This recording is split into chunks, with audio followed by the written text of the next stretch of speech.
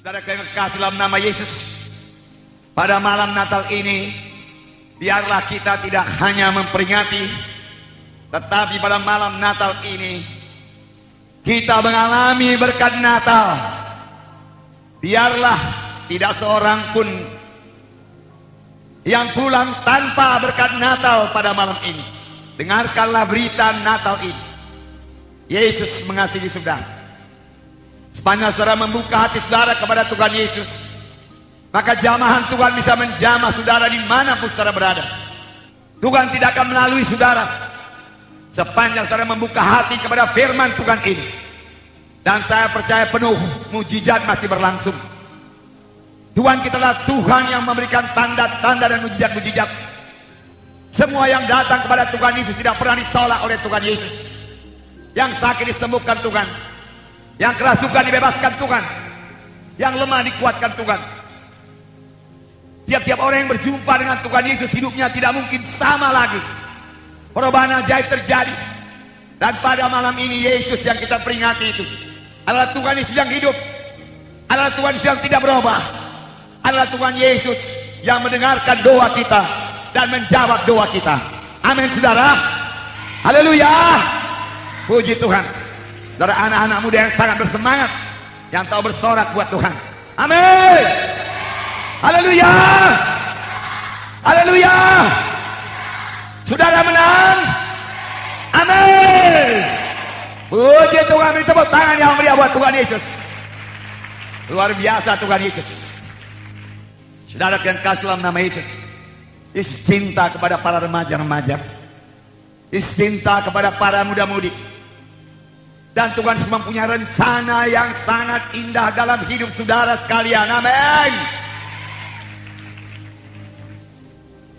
Biarlah semua para remaja, semua para muda-mudi sampai kepada rencana Tuhan yang indah ini.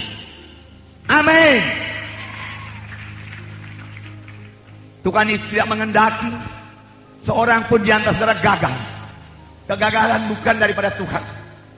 Tuhan tidak menghendaki anak-anaknya atau orang yang bersandar kepadanya, yang percaya kepadanya, menjadi orang gagal di dunia ini. Tidak. Bahkan Tuhan menghendaki semuanya kita ini menjadi orang yang berhasil di dunia ini, dan berhasil pula mencapai hidup yang kekal, berhasil sampai kepada panggilan Tuhan di dalam hidup kita. Amin. Itu maksud Tuhan. Hanya setan yang menghendaki kita ini gagal, dan setan memakai segala cara supaya maksud Tuhan yang begitu baik, yang begitu indah, mulia, suci, agung, dan penuh dengan berkat itu jangan sampai kepada pemuda-pemudi yang begini banyak. Tetapi saya mau mengatakan kepada saudara, isilah hati saudara dengan firman Tuhan. Isi hati saudara dengan firman Tuhan. Saudara dengarkan pada malam ini. Kemudian saudara setia kebaktian minggu dan senantiasa penuh dengan firman Tuhan.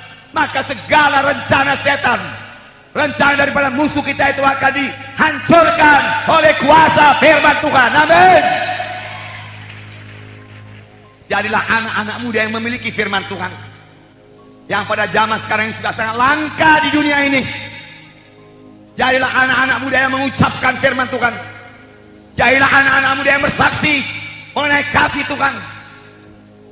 Segala macam cerita boleh diceritakan oleh anak-anak muda dunia ini.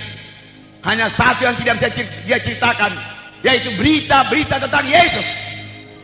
Tapi saya percaya sudah malam ini saudara akan jatuh cinta kepada Tuhan Yesus. Maka mulai saat itu saudara tidak akan bisa berhenti lagi menceritakan tentang Yesus kepada siapa saja pada temui dalam hidup saudara. Amin. Maka kota Medan akan penuh dengan berita-berita tentang Yesus. Tidak ada suatu kuasa neraka apapun, kuasa iblis manapun tidak bisa menahan anak muda yang begini bersemangat, yang penuh dengan firman Tuhan, penuh dengan Roh Kudus. Saya mau mengatakan kepada saudara, Yesus bangga melihat saudara. Amin. Saya juga bangga melihat saudara. Amin. Puji Tuhan, puji Tuhan. Saudara, dalam Alkitab banyak anak-anak muda yang dipakai Tuhan. Bahkan dari kecilnya dia kenal firman Tuhan. Dia hidup dalam firman Tuhan. Dia tidak tahu dosa. Dia tidak menyentuh dosa. Para anak muda remaja sekalian, janganlah saudara-saudara merasa rugi kalau tidak pernah masuk ke disko. Jangan merasa rugi kalau tidak tahu apa itu pub.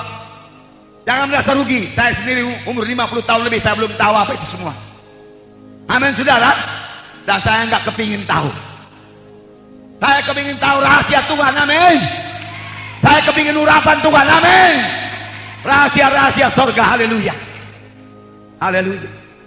Di antara anak muda itu kita melihat Yusuf dalam perjanjian lama, yang dari kecil setia, yang dari kecil beribadah kepada Tuhan, hormat kepada orang tuanya, dan dia diberkati Tuhan.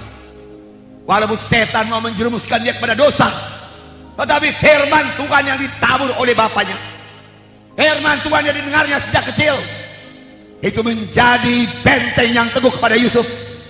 Sehingga pada waktu istri Potifar membujuk dia, merayu-rayu dia, menggoda dia, dengan tegas Yusuf berkata, tidak, tidak, tidak, tidak. Amin. Demikian hendaknya pemuda-pemudi sekarang. Pemuda-pemudi yang tegas berkata tidak kepada dosa. No.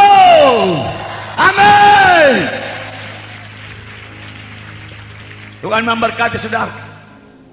Dan Tuhan mengangkat Yusuf dari tawanan menjadi Perdana Menteri. Orang yang berhasil.